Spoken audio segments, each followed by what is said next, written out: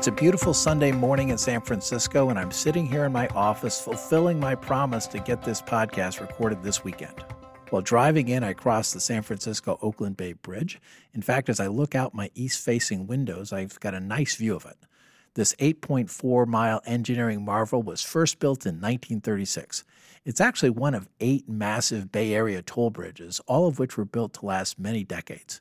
They are in many ways a long-term investment in the region's economy. But even though they are built to last, that doesn't mean that the governmental agencies responsible for them can adopt a set-it-and-forget-it mentality. These bridges require annual maintenance to keep them in good shape. In fact, in 2018, the annual maintenance bill was $100 million. These bridges are similar to many of the features of your financial life, and that's the subject of today's episode.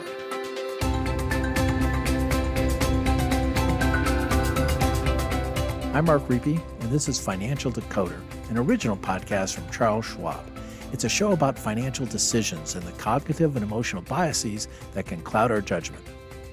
The connection between bridges and your financial life might seem a little obscure, so let me try to connect the dots. There are many financial planning and wealth management decisions we make that are long-term in nature. I'm talking about things like buying a house or renting.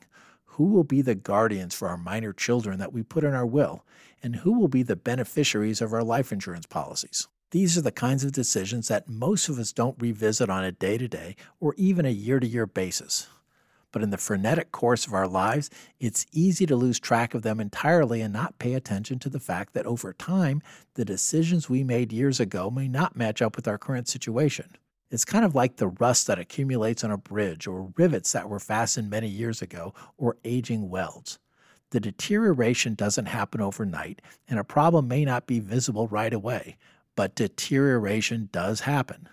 Your financial decisions can suffer the same fate and need to be periodically revisited to make sure they still make sense for current conditions. Of course, we all have limited time, and we've got to be judicious with how we spend that time.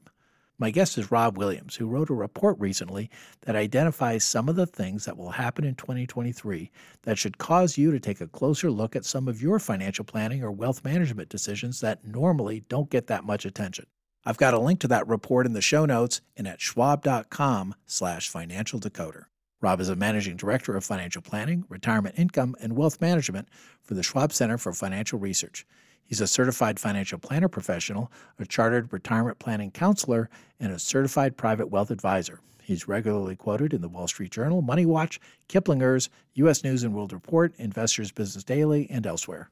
Rob's been a guest on the show at least a couple of times before, and I think the last time we talked about Social Security.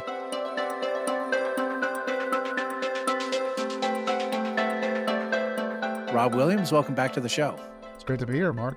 You know, before we get into the meat of the discussion, I just wanted to talk a little bit about how you got interested in investing and wealth management in the first place. You've been doing this for some time. What is it about this career that really continues to make it interesting to you? Yeah, I love that question, Mark. And, you know, I started like a lot of people probably. I was a person just getting started in my financial life, was working to manage that first paycheck and what I had. And it didn't really start initially because I decided to do anything particular like invest. It actually started probably when I was about 16 or so. And my father, for whatever reason, he'd opened an investment account in my name. And he wasn't really an investor. He was a doctor, but he was a saver. And I just started from there. And today I think I still have that same account. And I have a retirement account, a 529 plan for my children, which I strangely enough started before I had kids, which probably says something about me. Savings account, emergency savings, all these investment accounts. So it really started there. And I remember thinking then that this investment account was really a form of ownership, a form of taking control of my financial life. And I still feel that way today and the work that we do. And then really that's why I still find it interesting. That's interesting because I think I opened my first account also when I was 16. It was a joint account with my dad. It was actually a Schwab account, believe it or not. I had no idea. I'd end up working for the company decades later. But anyway, let's get into the episode here. A few episodes back, we did an episode about our outlook for 2023, about the economy and the markets. But you know, you and I both know that The market and the portfolio is really only a portion of what matters to someone's financial life. And in your 2023 outlook, you identified five themes that people should especially pay attention to in 2023. And I thought it'd be a great idea if we could just kind of kick off the new season and these new episodes by going through each of them. Does that sound good? Yeah, I think that sounds right. Our five themes that we chose are focused on markets, but also the bigger picture. If you like, I'll just start by going through them. The first was inflation, and we know that that's really top of mind issue for a lot of investors. It's certainly in the news, and we're certainly feeling it. It's a big concern for today, so we cover what you can really do about it. The second is liquidity, which really means having money when you need it, especially when you need it soon. And that's really important when markets are volatile in particular. We're saving for long-term goals, but we need money soon as well. And the third thing we hit on is one that you cover a lot on this in this podcast, which is the emotions of investing and assessing them when they're the most painful. And down markets, as we experienced in parts of the market last year, uh, we saw those emotions kick in, and we have some tips on how to manage it. And this last two are really sort of deeper dives. They go beyond markets to two issues that we hear and we know are really important to a lot of investors, which is tax and estate planning. And those both may sound daunting, but they are parts of a comprehensive financial plan. And those are two themes where we provide some thoughts and talking points in our outlook for the year. So let's pick it up there just with the first theme. As you mentioned, inflation, really high in 2022. Where is it now and what's the trend? Well, it's been below 2% for more than a decade into the last year. So this last year was a big shock. Since the financial crisis, those of us who followed the news and the markets and the economy, it's been low, and the Fed had been really working to get it up. Well, whatever they did worked, and other things. So now it's jumped. It's starting to decline again. The rate of growth is falling to 6.4% year over year as of January. That's looking back 12 months. And it was up 0.5% for the month of January alone. That's below level that you said before. So it is falling. We definitely believe it's going to stay elevated for some time. The Fed continues to keep rates going up to lower inflation, but still likely to remain elevated just because of the strength of economy and other factors. So we'll continue to watch that. But in planning, what we really focus on is important to be prepared for if inflation stays elevated and what could happen, and to have to be prepared for those possibilities, including persistently high inflation. What can we do to be able to be prepared for that? And then our position investments, your spending, and your financial planning to address these risks and the tools you have to address them. Rob, inflation is a number, and we can, of course, quantitatively evaluate the impact that inflation is having on people, but there's an emotional component to it. Can you talk a little bit about how inflation feels for people who are out there paying higher prices for all sorts of things?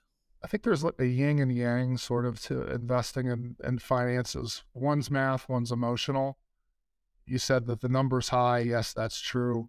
But what we really feel is the emotions and the lack of control over inflation. And it feels particularly bad to us in anything in life, really, if it's something we feel we can't control or plan for. And in this case, that might derail us financially. So this is true for anyone, I think, in particular, to feel this way. We see it in particular in two big cases. You're trying to save and invest, and you can't because other things cost so much. And others we see with retirees who are feeling fearful that, hey, I'm not going to have a paycheck that's going up. How am I going to pay for this? There's certainly other reasons, but these are emotional, understandable feelings that without a plan feel very stressful. And that can really derail your financial confidence, your health, and as well as the decisions you make. All right. So with that in mind, we know inflation has been going up now for the last few months, has been coming down again, but it's still elevated. What should people do when inflation is at the levels it's currently at? Well, first of all, we believe in investing. We believe in the power of investing to help us do what I said before: take control, take ownership, be a participant in the U.S. and global economy. That's the best way, we believe, over time to outpace inflation and achieve financial goals. So staying invested in stocks for a portion of your savings is still, I think at least, the best and most consistent opportunity to beat inflation long term. But not every goal, this is the second point, is long term. We talked about liquidity. We will more, hopefully, here in a moment. But you've got current spending needs, and inflation is a current cost. So separate those two and prioritize each. We'll invest to beat inflation long term, but then make a series of decisions to plan for your spending now and where you can manage the rising costs of things like gas, and automobiles, and travel, et cetera. That's more the short-term financing. The third is really related to that, and it's surprising to a lot of people, but not if you think about it, is to track your spending first. Inflation is about costs. Cost is about spending. Most people don't know what they spend, and if you don't know, that creates fear. So once you do that, you can cut back. You can look at more discretionary expenses. Think of some examples like some periodicals you may not read, or the lower hanging fruits that you can cut back on. It's not fun, but you have to start with knowing what you're spending first and then cut back. So those are a couple of the main steps. Really, there's three of them we suggest. Don't overreact, have a plan, keep investing, and then know what you're spending and control what you can. Well, we've got a number of listeners who are either taking Social Security or getting close to that point. How does inflation affect Social Security? There's a few silver linings with inflation we mentioned, and pushing it a little bit here to say silver lining, but inflation does drive Social Security benefits. They are tied to inflation. So a nice little benefit for retirees, and not just current retirees, future retirees, is that the benefit payment for Social Security went up this past year as well as the year before, for the first time really in any meaningful way for over a decade. So benefits in 2022 were increased by 8.7%. So that's a nice little pay increase for Social Security. And that's after a 5.9% increase in 2021. Like I said, prior to that, the increase has been 0% or very small. So I'm not going to touch on how Congress is going to pay for all this. The long term, we'll certainly be watching it. But the benefits of these payments go forward for current and future retirees. So you are a retiree or in the future, you're not necessarily on a fixed income that is rising with inflation. So that has been a bonus for this year. As we're recording this, people are either working on filing their taxes for 2022, or frankly, they should be. What impact does inflation have on taxes? Well, this is another one of those places where the regulation is tied to inflation, and the tax bracket breakpoints, which just means the dollar amounts where the tax bracket rates, meaning the percent you're taxed, have gone up. Those are tied to inflation. So that happened in 2022. It's happening again in 2023.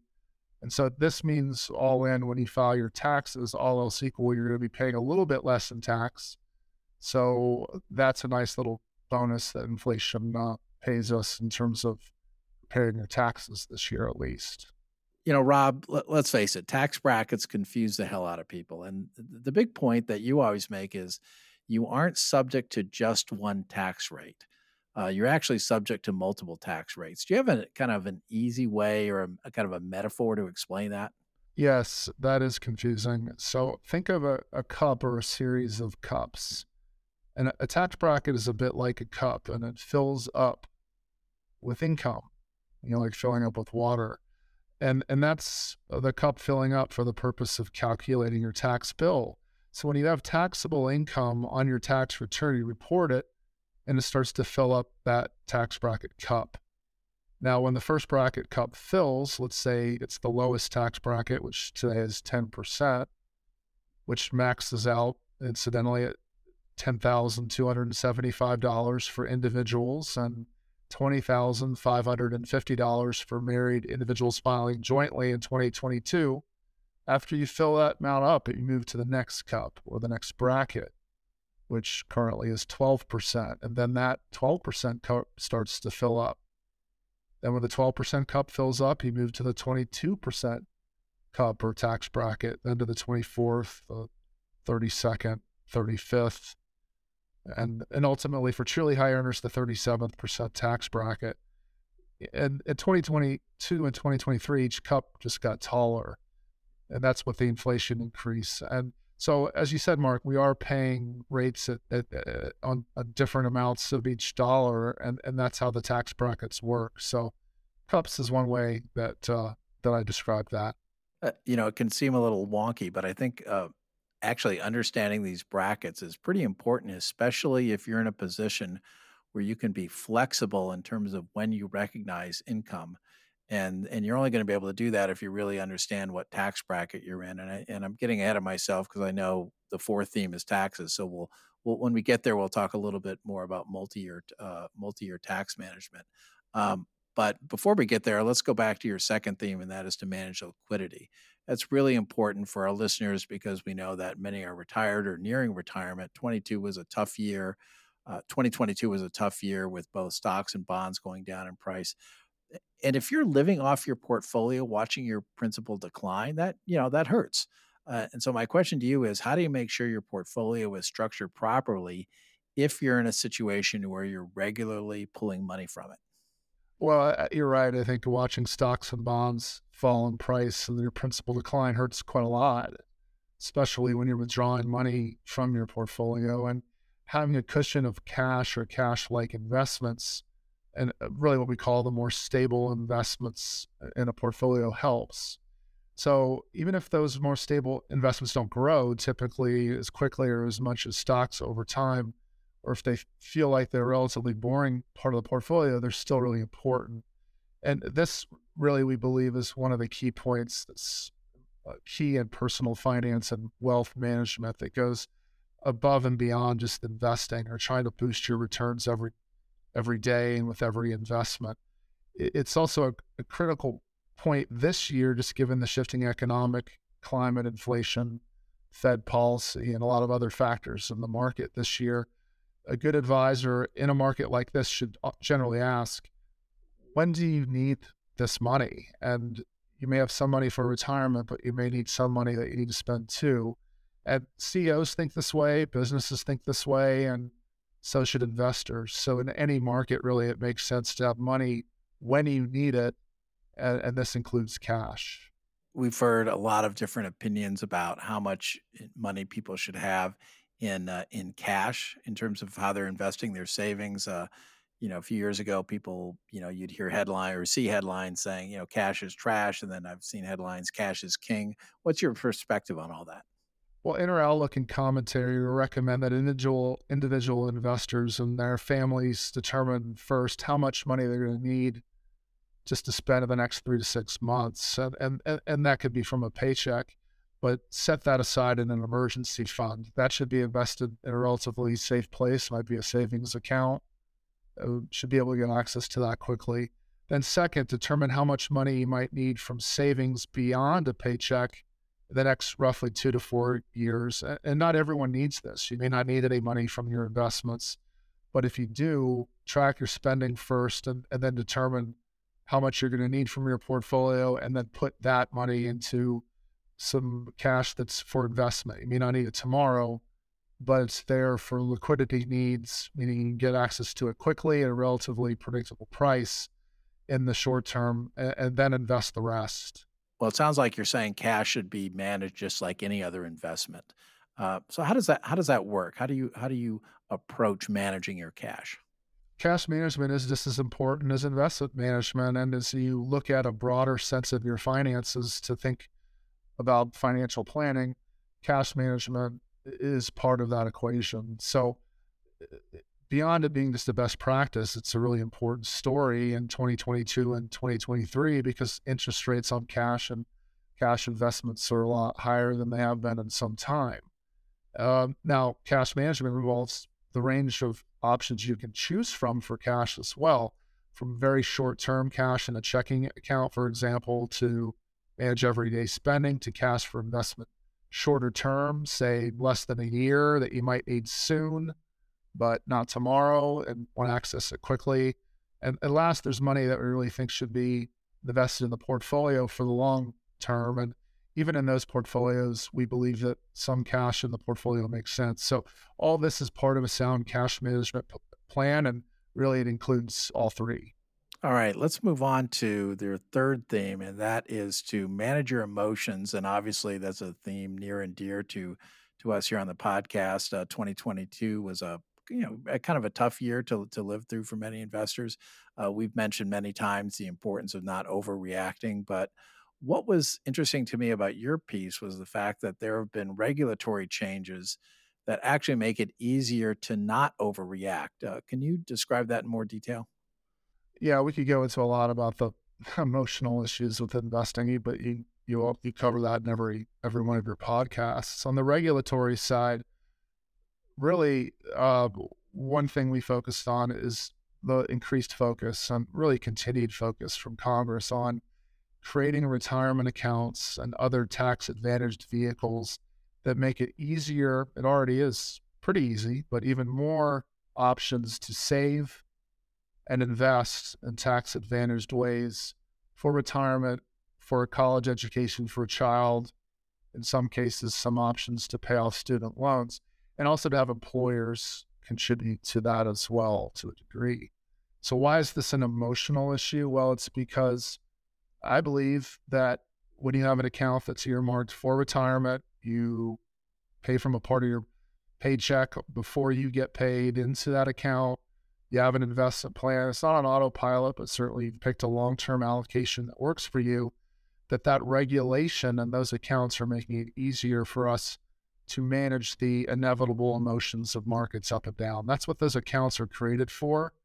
And the regulations that we've seen in the Secure Act 2.0, that was part of the 8,000 plus page bill, that omnibus bill that was passed at the end of December, there are a lot of provisions in there that just make it easier for us to hopefully remove those emotions, identify goals, save and invest for them, and use those tax advantaged accounts to do so. Rob, you've used the phrase goal-based planning, investing, and financial management. I think that's actually in the report. What do you mean by that, or connected, if you will, to what you were just talking about in terms of some of the legislation and the types of accounts? Right. And by account choice, mental accounting is a concept you've mentioned a lot, and it's one we use. And goal-based planning, investing, and wealth management means determine what your goals are, plan, and retirement might be one. You might have one for a college education, a house down payment, and then pick the accounts that you need and the investment plans and strategies you need for each one. That's what goal-based planning, investing, and wealth management is. Not just one bucket of money where you try to increase it and just it goes up, but to have accounts and have plans that allocate money to various goals, to various investments. I call that a technique that regulation encourages by having 401ks, et cetera, but it also is a mental accounting exercise that makes it very powerful. You can set those goals, you can create accounts, and then you can put money aside into those. And conveniently, many of them have names like an IRA, an individual retirement account. They have the name right on them, retirement account. That helps us account for those goals and really stay invested for those. And that's one way of thinking about goal-based planning and investing. Well, let's move on to your fourth theme, and that is taxes. And one of the things I've learned from you and your team over the years is don't think about taxes as kind of an isolated 1 year at a time event. It's important to have a multi-year perspective. And I was wondering if you could kind of elaborate that and explain what you mean by that. Tax planning is a year-round activity, and as you said, it goes over multiple years.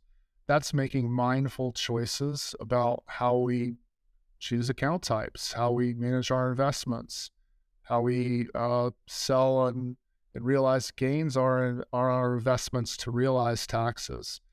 We believe that we can't control markets. We can certainly control our goals. We can control our asset allocation, but we do have some control to agree over things like fees, taxes, et cetera. So when we mean multi-year or tax planning that goes over the full year. It's not just waiting until now when it's often too late. It's planning these and making tax-aware steps and decisions throughout the year and over multiple years to reduce taxes over time. How you pull money out of those accounts has tax implications. And so having a sound plan year over year of when to pull from what account is a really critical and integral part of a retirement income plan. What are some of the other account types, and how do they connect, if you will, to some aspect of the tax code? The two that come to mind for me that are most common are the tax-advantaged 529 plans that allow for tax-advantaged savings for K-12 education and college education. The Secure Act we mentioned has a few additional provisions in there that makes them even more flexible. The other that's probably less known but is even more powerful are health savings accounts. And they're tax-advantaged accounts that are available to workers who are part of high deductible health insurance plans from an employer usually. And so you can save in those accounts. You can use money to spend pre-tax on healthcare expenses, but you can also invest generally and grow that money for future healthcare expenses in a really tax-advantaged way. So those are really powerful two types of accounts for tax-advantaged savings as well. So what made taxes especially important this year? Taxes are important every year. Now, that said, tax has been top of mind in a lot of the discussions in Washington. Certainly the discussions about the debt ceiling and things like that always bring up, our tax issues. And it's that time of year for us in terms of tax preparation.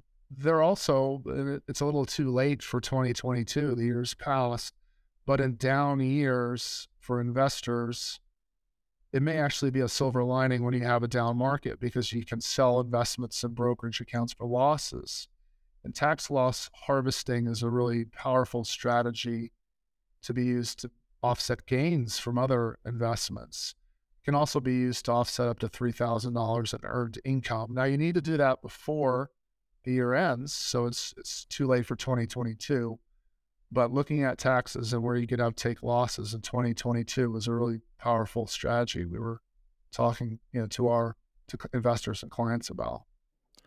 Rob, the last theme you covered is estate planning, and you had a nice line in the report where you said something like estate planning is really about planning for what you want to accomplish with your excess funds. And I thought that's just a great way to think about it. And I was wondering if you could elaborate on that theme a little bit more for those people who haven't read the report yet. Yeah, estate planning is one of those morbid things we don't want to think about often, and as a result, we don't really do it. But if you think about it more opportunistically, it's about protecting the wealth you have and then having it be distributed as you intend it. And that could be true whether you're sick and you need someone to manage your money for you or when you pass away. And it can even be how you use some of your money while you're alive. Estate planning doesn't have to be, past when you're gone. It can be for things like charitable giving and for other strategies like that as well. So thinking about it, more that way in terms of an opportunity to say, look, I'm saving for retirement, but I may have other wealth, even the wealth I have, if I am incapacitated, et cetera. Those are really important to have a plan and a strategy and take very basic steps. Everyone really needs some form of estate plan, even if it's just completing your beneficiaries on your retirement accounts, having simple documents and a will. Do that because if you don't, a court will generally decide for you. One last question, Rob. We talked about taxes earlier. Are there any tax considerations connected to estates that are especially relevant in 2023? Not as much in 2023, although this is one of those areas that can get very deep very quickly, especially if you're a higher net worth investor. There's many more advanced trust and estate planning strategies that certainly be right to talk about that would be helpful to talk with a trained professional in estate planning strategies. What we are watching, though, is the sunset of the estate planning tax cap, basically, that was increased in the Trump administration. It's scheduled to expire not next year, but in 2026. So absent any other change from Congress, there will be a decrease again in the estate tax minimum, which will make more people potentially subject to that estate tax when they die. We're recommending that if you're in that situation, you talk to a wealth advisor or a wealth strategist and an estate planner and talk about the strategies you can do to get ahead of that. It's never too early, even if that doesn't expire next year. What about, I believe within the Secure Act, there were some changes to the retirement ages. Is that correct? That's the big one, really, that we've been watching in the Secure Act, so-called Secure Act 2.0 we talked about before. They increased the required minimum distribution age from age 72. That was increased from Secure Act, the first Secure Act, which was passed in 2020, to age 73 starting in 2023, so this year. So it moves that out a bit further than it was. Some people might call that a tax cut or a more flexibility to wait longer to take from your retirement accounts. I think of it a little bit more as a tax deferral or just more flexibility to wait. The important point we want to make is that you will ultimately have to take some withdrawals at some point. And we find that a lot of investors, if they wait to age 72 or 73, they suddenly realize they have very large retirement accounts and then a very large tax bill. So working with planners and to create a retirement distribution plan, that's part of that multi-year tax planning we talked about, that would say, well, maybe I shouldn't wait till 73 or 72. Maybe I should be taking those a little bit earlier, and smoothing out those taxes can be an important and powerful step. So the age was increased. That was the big change in Secure Act 2.0, Mark, to 73. Our takeaway is take it with a grain of salt. Make sure you have a distribution plan that works for you so you don't suddenly have a big jump in your tax bill. Rob Williams is a managing director here at the Schwab Center for Financial Research. Thanks for being here today, Rob. Thank you, Mark.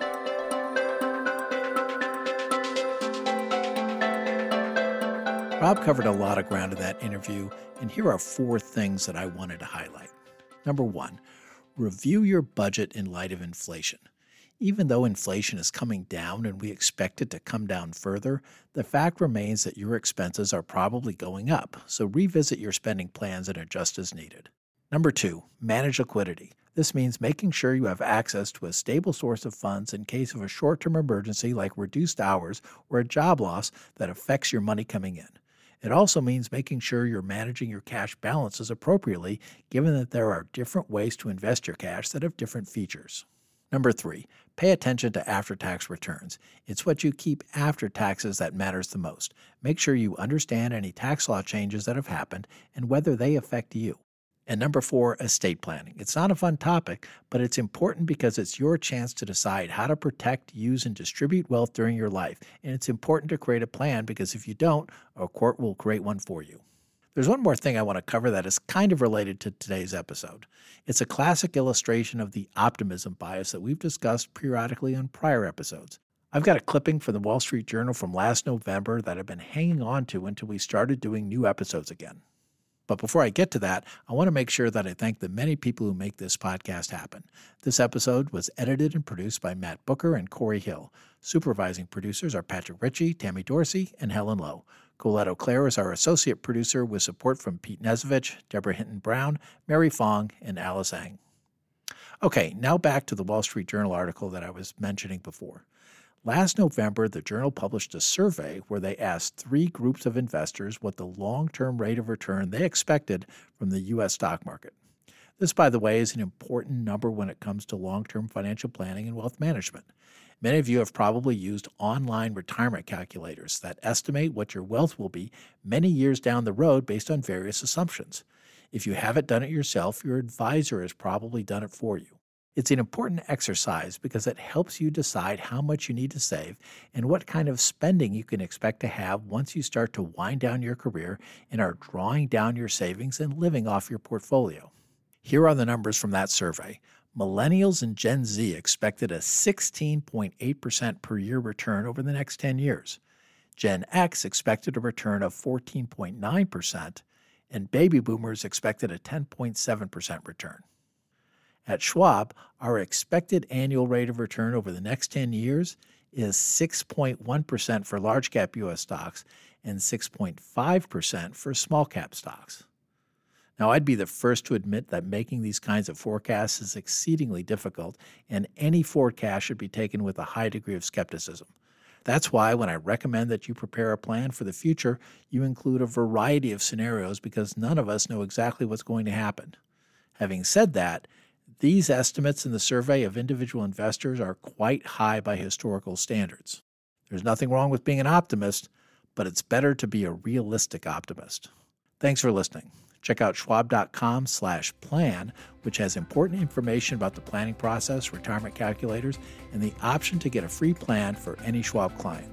If you'd like to hear more from Rob Williams and keep up with more insights from Schwab, check out our email newsletters at schwab.com/newsletters. There you can sign up for our monthly Investing Insights newsletter delivered right to your inbox. And if you've enjoyed the show, please leave us a review on Apple Podcasts. We'd also love a personal recommendation, so if you know someone who might like the show, please tell them about it and how they can follow us for free in their favorite podcasting app.